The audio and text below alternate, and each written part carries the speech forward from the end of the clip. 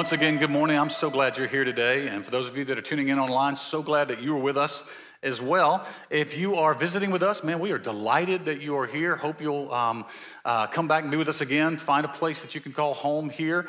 And if I haven't had a chance to meet you personally, I'd love to do that. I'll be in this lobby today after service, so I'd love to meet you. But we're just delighted that you're a part of our service. Today, we're actually completing a series we began several weeks ago, and the series has been it's entitled Sheepish. We've been looking at the promises of God that He makes to us and how we position ourselves to receive those promises. In Scripture, there are over 7,000 promises that are made to us by God, and yet so many people don't access those. And the reason for that is that we have to take a position that we don't like many times. And that position is God depicts himself many times with word pictures in scriptures. And one of the most prolific ways that he depicts himself is as a shepherd. But in order to access the promises of a shepherd, you have to take the position of a sheep.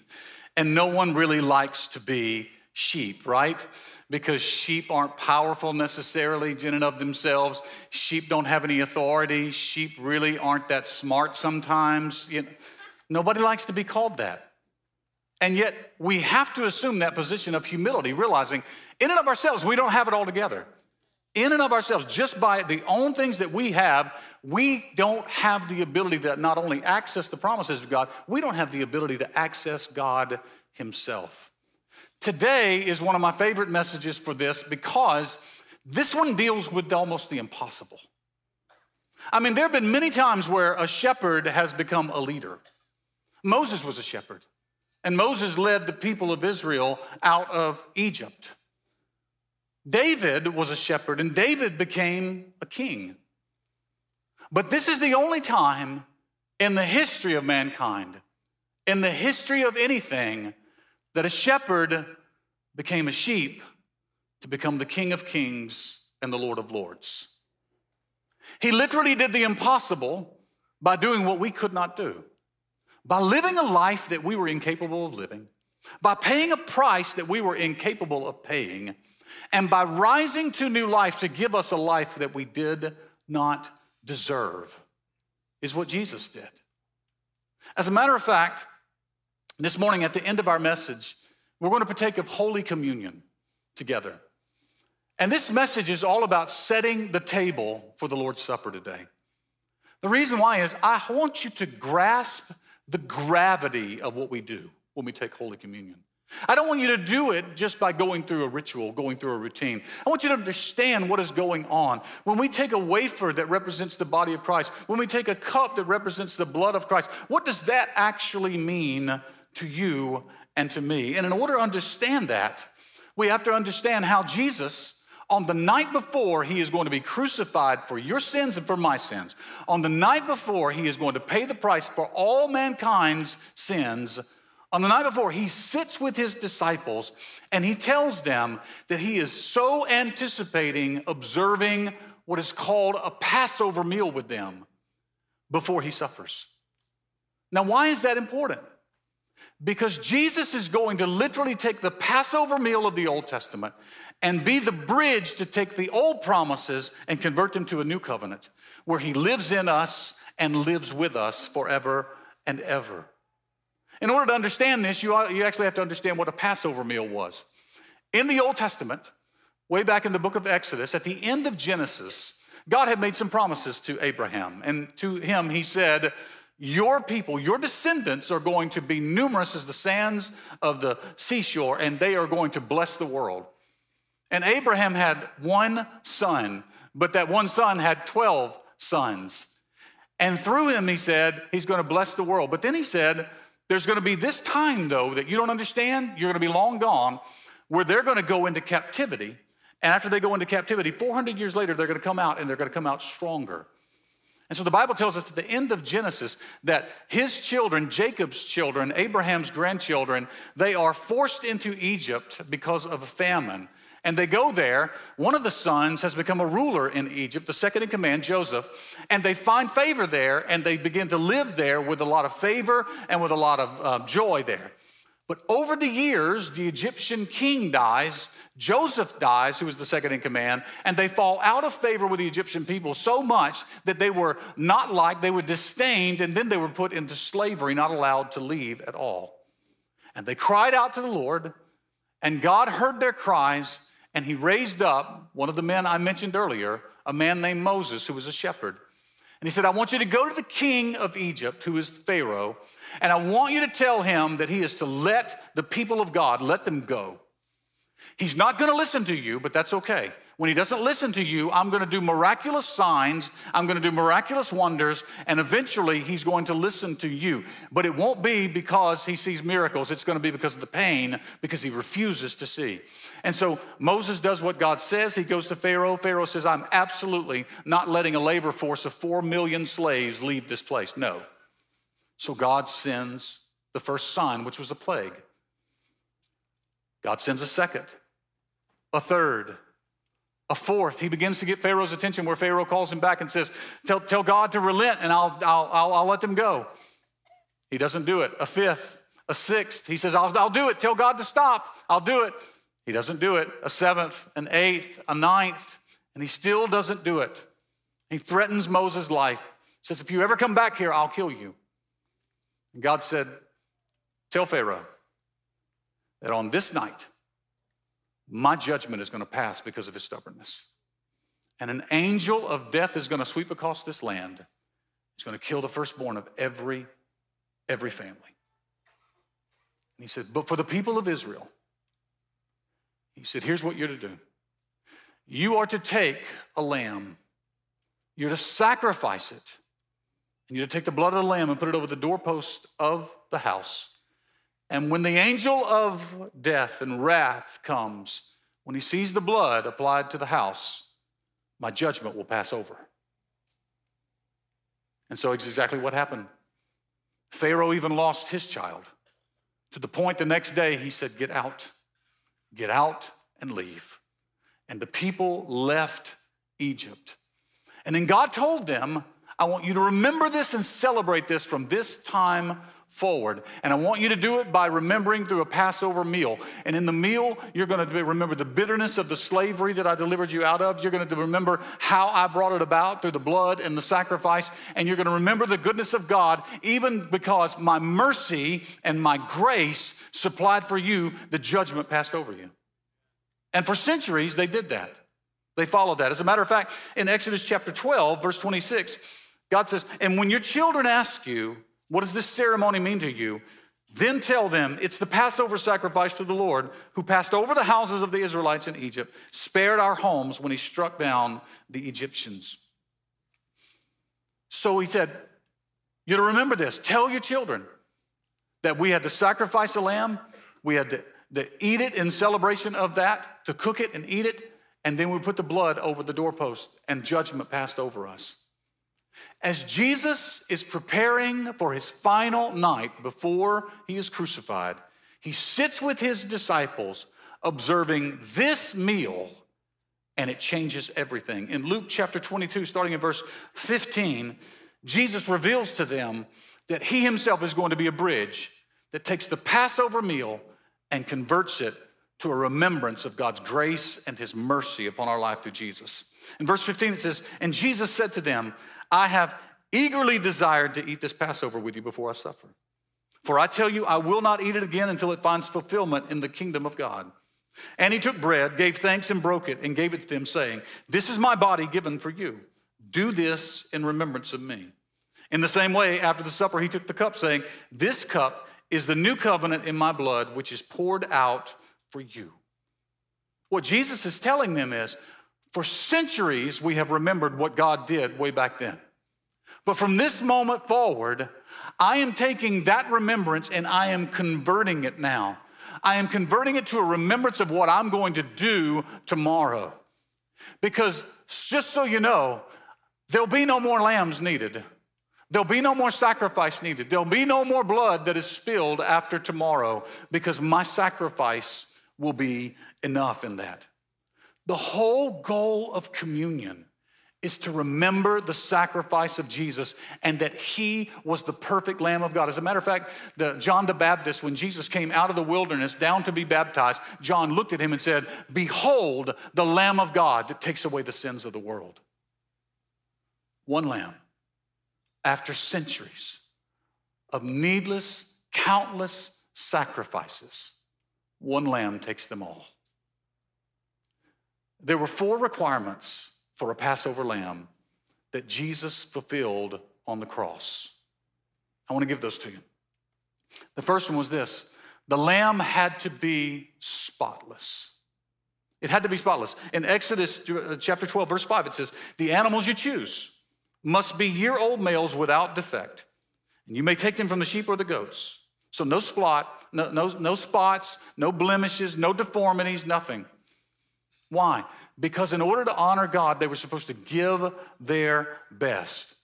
But by the time that Jesus was on this earth, they had ceased doing it out of the sincerity of their heart. They had ceased giving their best and had started giving God less, and it meant less to them. As a matter of fact, on the Sunday, Jesus was crucified on the end of the week, on a Friday. On the Sunday prior to that, what we call Palm Sunday, Jesus comes into the city. Jesus goes into the temple. He walks into the temple, and he sees some monetary transactions that are taking place.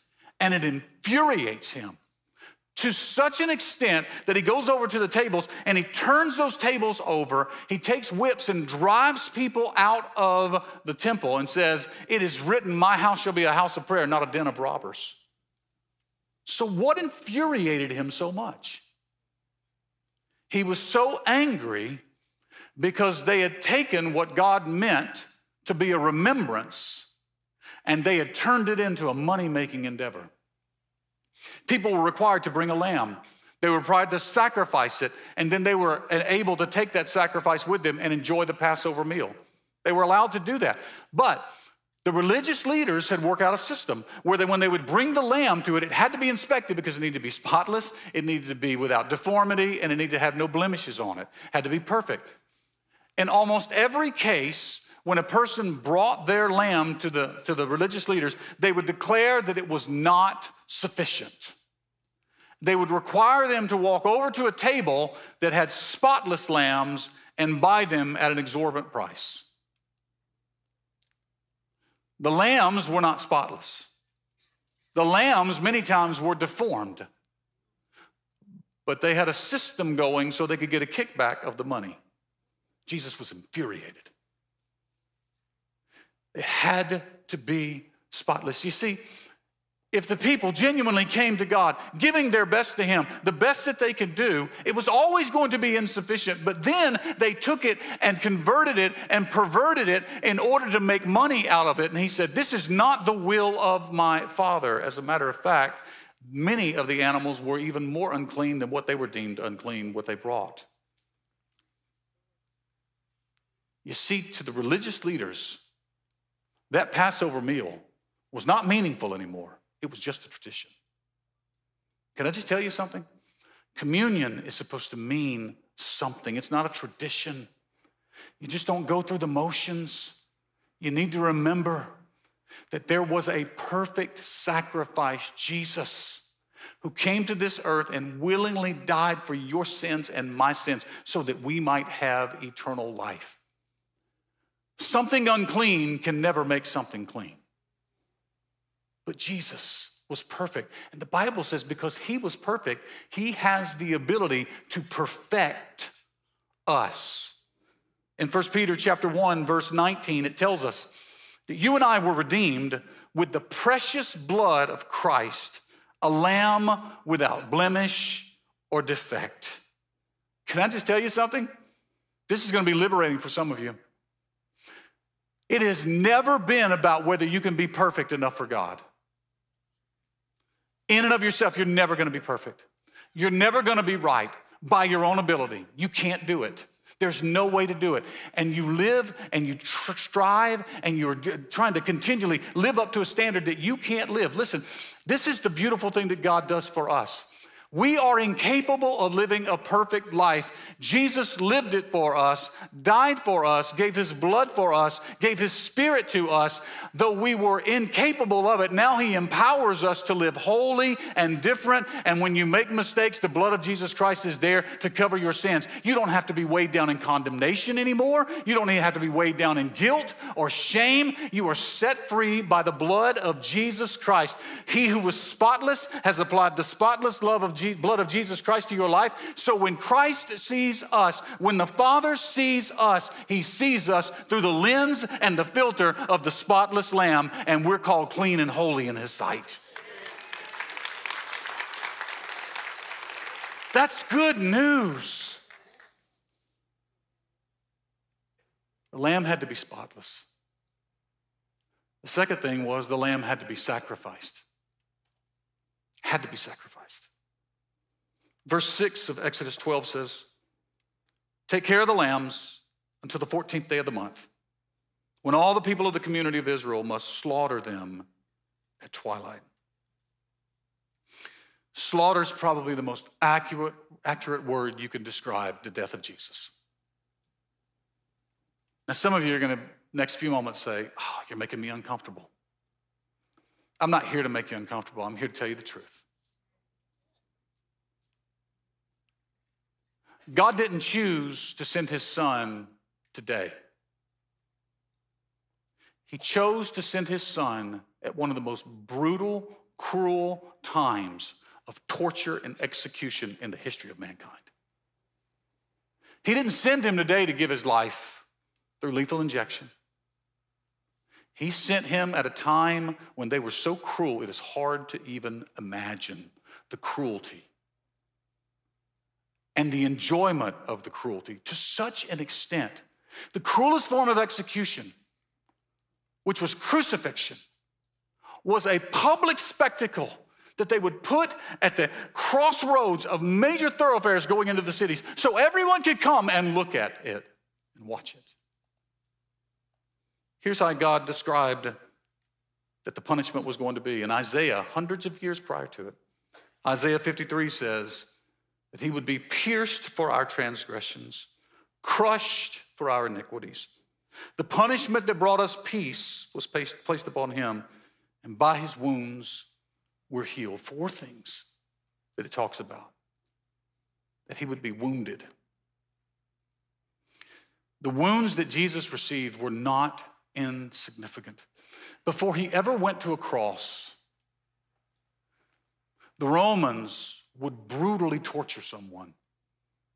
And they would do it with what was called flogging or whipping. But we're not talking about a whipping with your mom and daddy's belt here. This is a brutal form where we would take a whip that was called a cat of nine tails that had 9 lashes on it, separated, with pieces of metal and glass that were attached to it. And men that were professionals at operating it to such an extent when they landed in flesh, they wouldn't bring it back. Land in flesh, rip down and do the greatest amount of damage. 39 stripes was all that you could do by Roman law because they deemed 40 too much. 13 would go here for those being crucified. 13 would go here, and 13 would be on the back. And you know why? 13 would go here and here to separate the muscles of the shoulder because it was the only way they'd be able to pull themselves up and get air.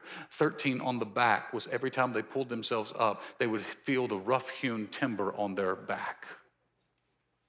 Cruelty to a measure that we cannot even imagine today.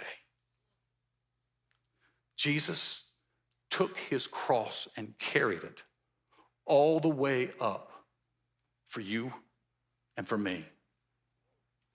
After that whipping, they placed the crossbeam on his shoulders and forced him to carry it up this unbelievably steep hill. That if you go today, you can walk that path.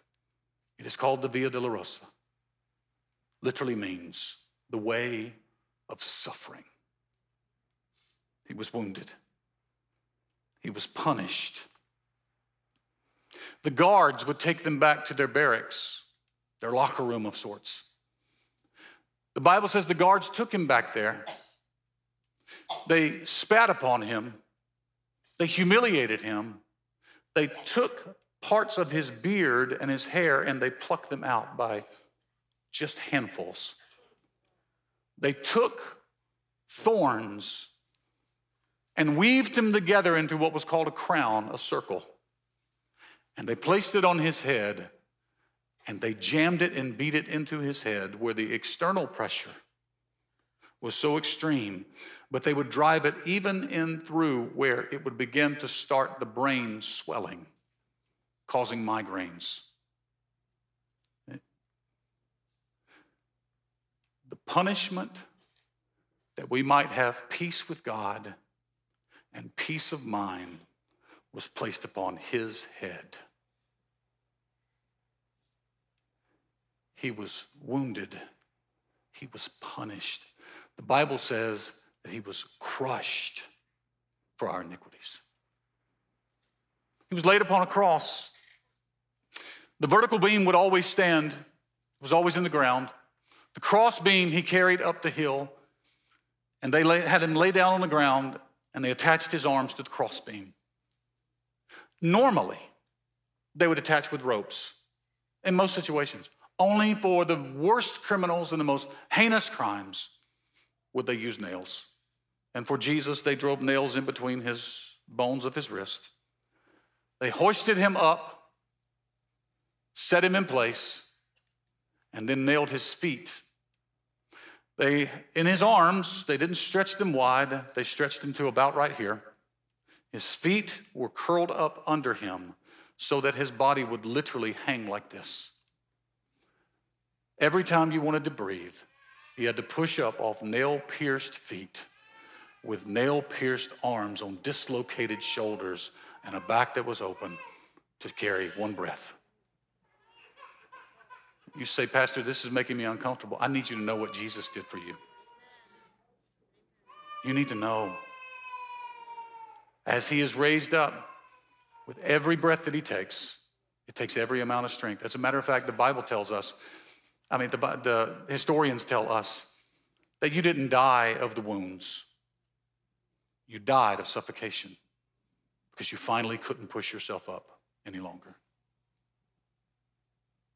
The fourth way that Isaiah said is that he would be pierced. They would normally, after a while, after 6 or 7 hours, they would come by, and if the person had not died yet, they would break the legs of the person so they couldn't push anymore. Jesus, they thought, had already died, and so instead of breaking his legs, they took a spear and they pierced it in his side, and it pierced into his heart. The pericardial sac that was around it with water, and his heart that contained blood, and the Bible says blood and water flowed out. Literally, his heart exploded.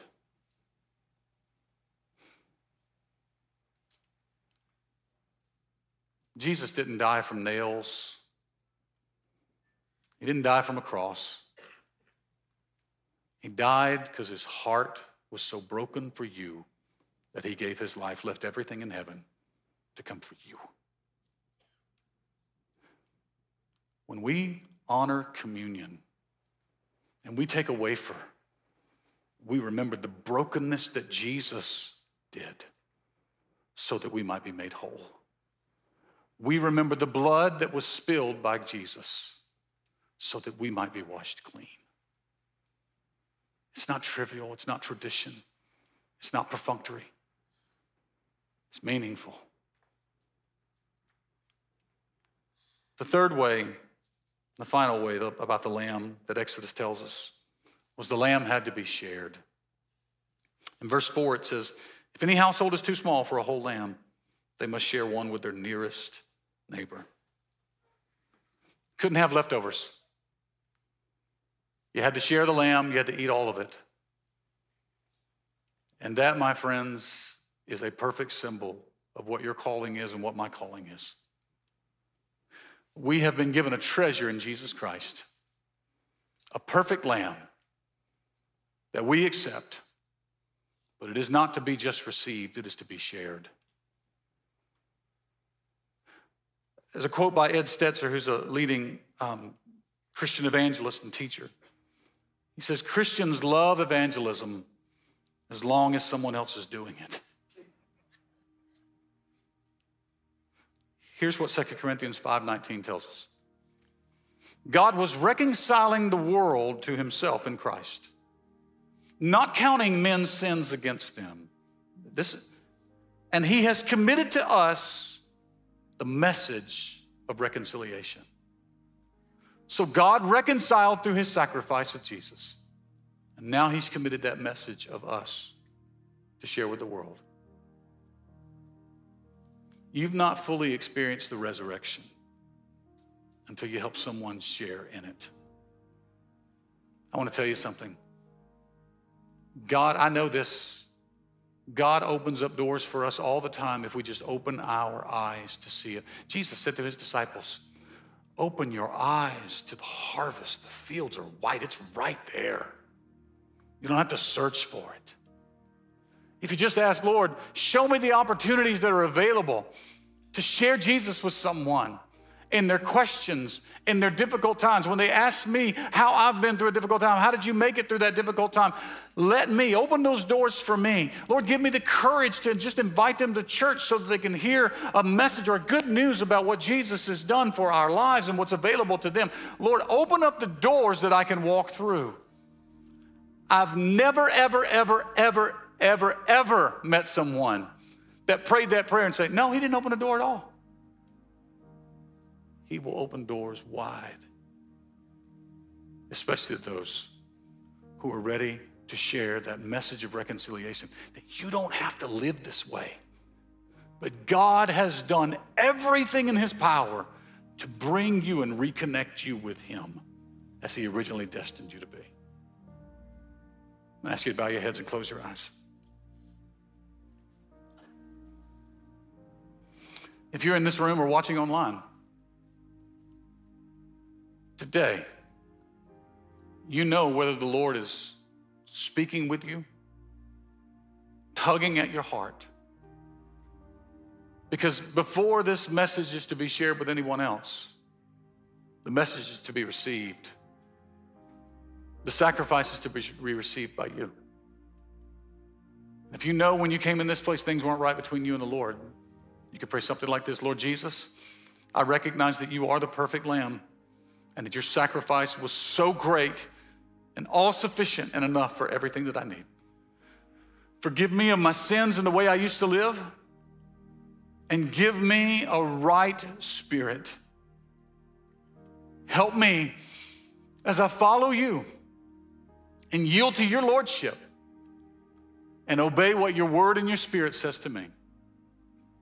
And I will never be the same. Now, if everyone in the room would just pray this prayer with me, just say, Jesus, I give you my life. Come on, say, Jesus, I give you my life. Now, your head's bowed and your eyes closed. If that's you, you're in the room, you know that things aren't right between you and the Lord, but you're making a decision to follow him for the first time or the first time in a long time. I'm not here to embarrass you. I just want to pray for you this week. If that's you, would you raise your hand really high just for a moment? Keep it up. God bless you. Yeah, you're not alone. Just keep them up just a moment, please. Yeah. Yeah. All right, you can put them down. Father, I thank you right now for lives that are changed for one reason, because of your goodness and your grace to us through Jesus Christ our Lord. I thank you now that in these next few moments as we partake of Holy Communion, some of these folks that made a decision, for the first time, they're going to partake of communion, and there's no guilt, there's no shame, but there's gratitude and there's grace and there's hope. For the rest of us, Lord, I pray that you would allow us to, as we participate, recognize all that you've done for us, and with gratitude in our hearts and with boldness in our faith, lean into the promises of God that you offer us. Promises of peace and of provision and of hope and of righteousness. They're available not of our own doing, but because a price was paid by Jesus on our behalf. And now we get to live in the promise and the hope that he's given to us. And by faith, we receive communion today and give you praise for it. Amen and amen. You should have received some elements when you came in this morning. If you would take those elements, and if you did not receive elements when you came in, would you just raise your hand? We've got folks that will get those to you. Like, you just leave your hands up just for a moment, please. Let me give you some instructions. As you are taking the elements and you receive them, there is a clear seal at the top. If you'll unseal that, there you can find the wafer. Take the wafer out, and then there's another seal underneath that. If you'll unseal that, you'll find the juice that is there. And then when you get those, if you would, please hold those. In just a few moments, I'm going to come back and we're all going to partake together. And this is a great opportunity to serve. If you see anyone around you that seems to be struggling, getting the elements ready, getting the seals, reach over and help them, okay? And as we are preparing not only the elements, I want you to prepare your heart. And here's what I want you to do. I want you to remember the sacrifice Jesus made for you. But I also want you to remember the promises of God and think, what do I need from the Lord? If God did not withhold his only son from us, is there any good gift he would not give us? If you need something physically in a healing, if you need something financially in provision, if you need a reconciliation and restoration in your family, if you need emotional peace in your mind, what is it you need from the Lord? And I want you to prepare to receive that as we partake of Holy Communion today. Prepare your hearts, your minds, and prepare the physical elements now in these next few moments.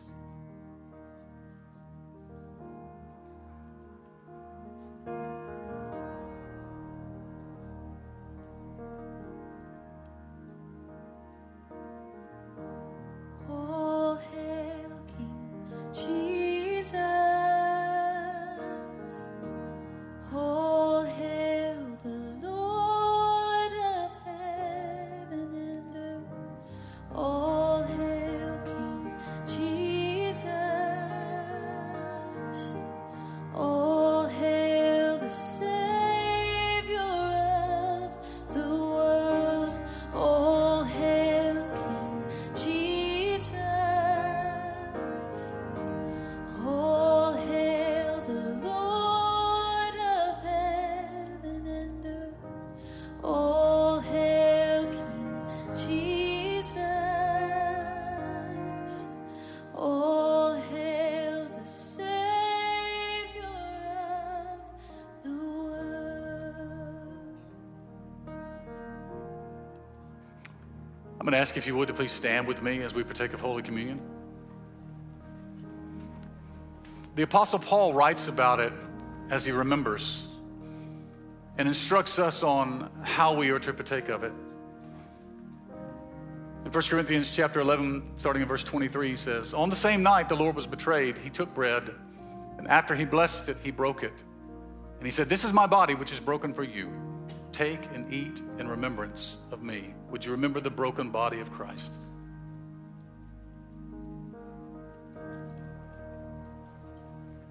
And in the same manner, he took the cup. He said, "This cup is my blood in the new covenant. Take and drink as often as you do in remembrance of me." Would you remember the blood of Christ? "For as often as you drink the cup, you eat the bread, you proclaim the Lord's death until he comes." You remember what he's done. You remember that he is with you. And you remember that his promises are still to come. You know, part of being the body of Christ is that we pray for one another and we care for one another. If you're in this room right now, I mentioned it earlier, but maybe you've got a physical need, or maybe you've got something you just need peace about, or a relational need, or maybe even financial need. Would you be willing just to say, you know what, that's me. I need to have the faith to depend on the Lord. Just be brave. Hold your hand up really high. It's okay. Hands all over the room, folks. Here's what I'd like for you to do. Keep those hands up, please. Keep them up. I'm going to pray for us, but if you see a hand near you, I want you to just step to them and maybe just put a hand on their back or their shoulder And I want you to just pray for one another as I pray for us right now. Let's be the body of Christ together. No one praying alone right now. Let's do that right now in the name of Jesus. Father, in Jesus' name, we thank you for all that you've done. We thank you that in your brokenness we've been made whole. We thank you that in your spilling of your blood we've been made clean, Lord. I pray right now for every person in this room that needs the faith to stand upon your word right now, oh Lord. I pray for those that need peace of mind, oh God. I pray that the peace that passes all human understanding would guard their hearts and their minds in Christ Jesus, oh Lord. I pray for those that need provision in their life, financial right now.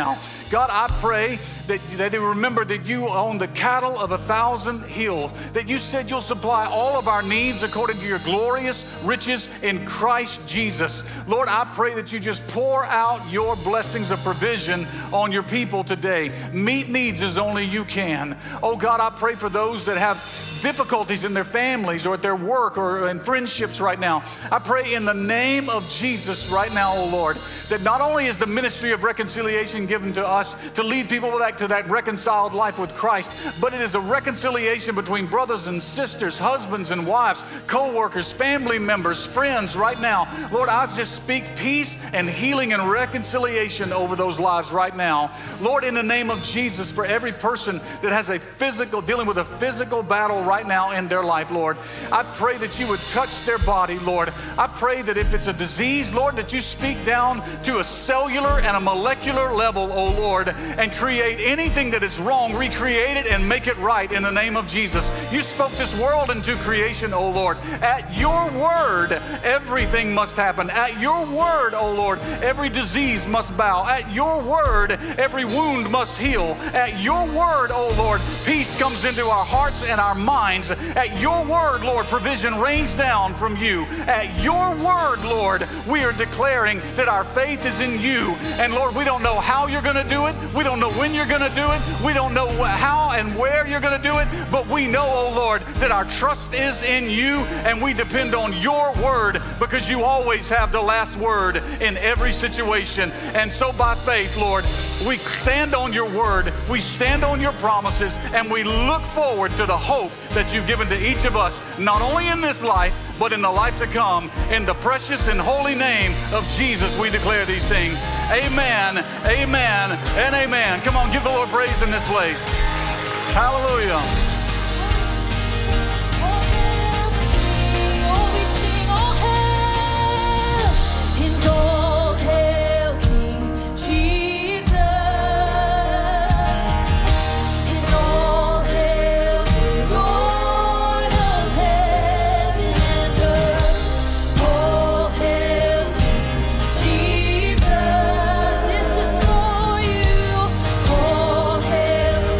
Savior.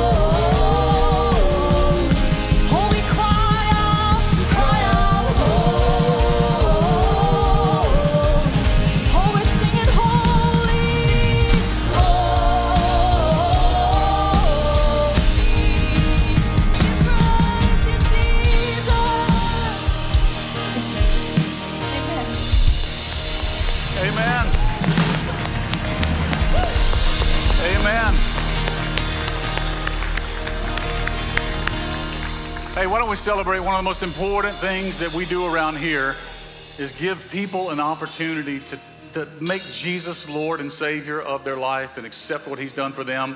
And the Bible says that there's rejoicing in the presence of angels when that happens. 9 people made a decision for Jesus today. And so why don't we give the Lord praise? Amen.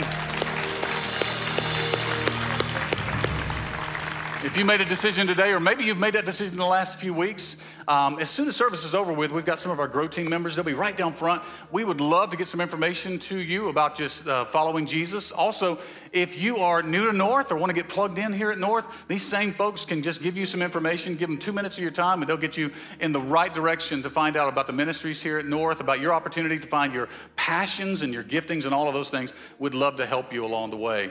As you leave today in either of the lobbies, please also, our Christmas outreach tables are there. Stop by. You have the opportunity, like we have every single year, to make a difference in the life of hundreds of children. And so we want to do that. Just stop by on your way out and find out some more information about that.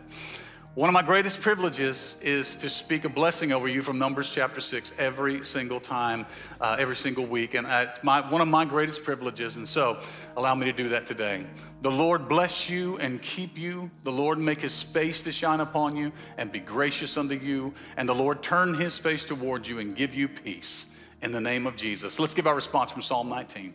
Let the words of my mouth and the meditation of my heart be acceptable in your sight, O Lord, my strength and my Redeemer. God bless you folks. Love you. Have a great week.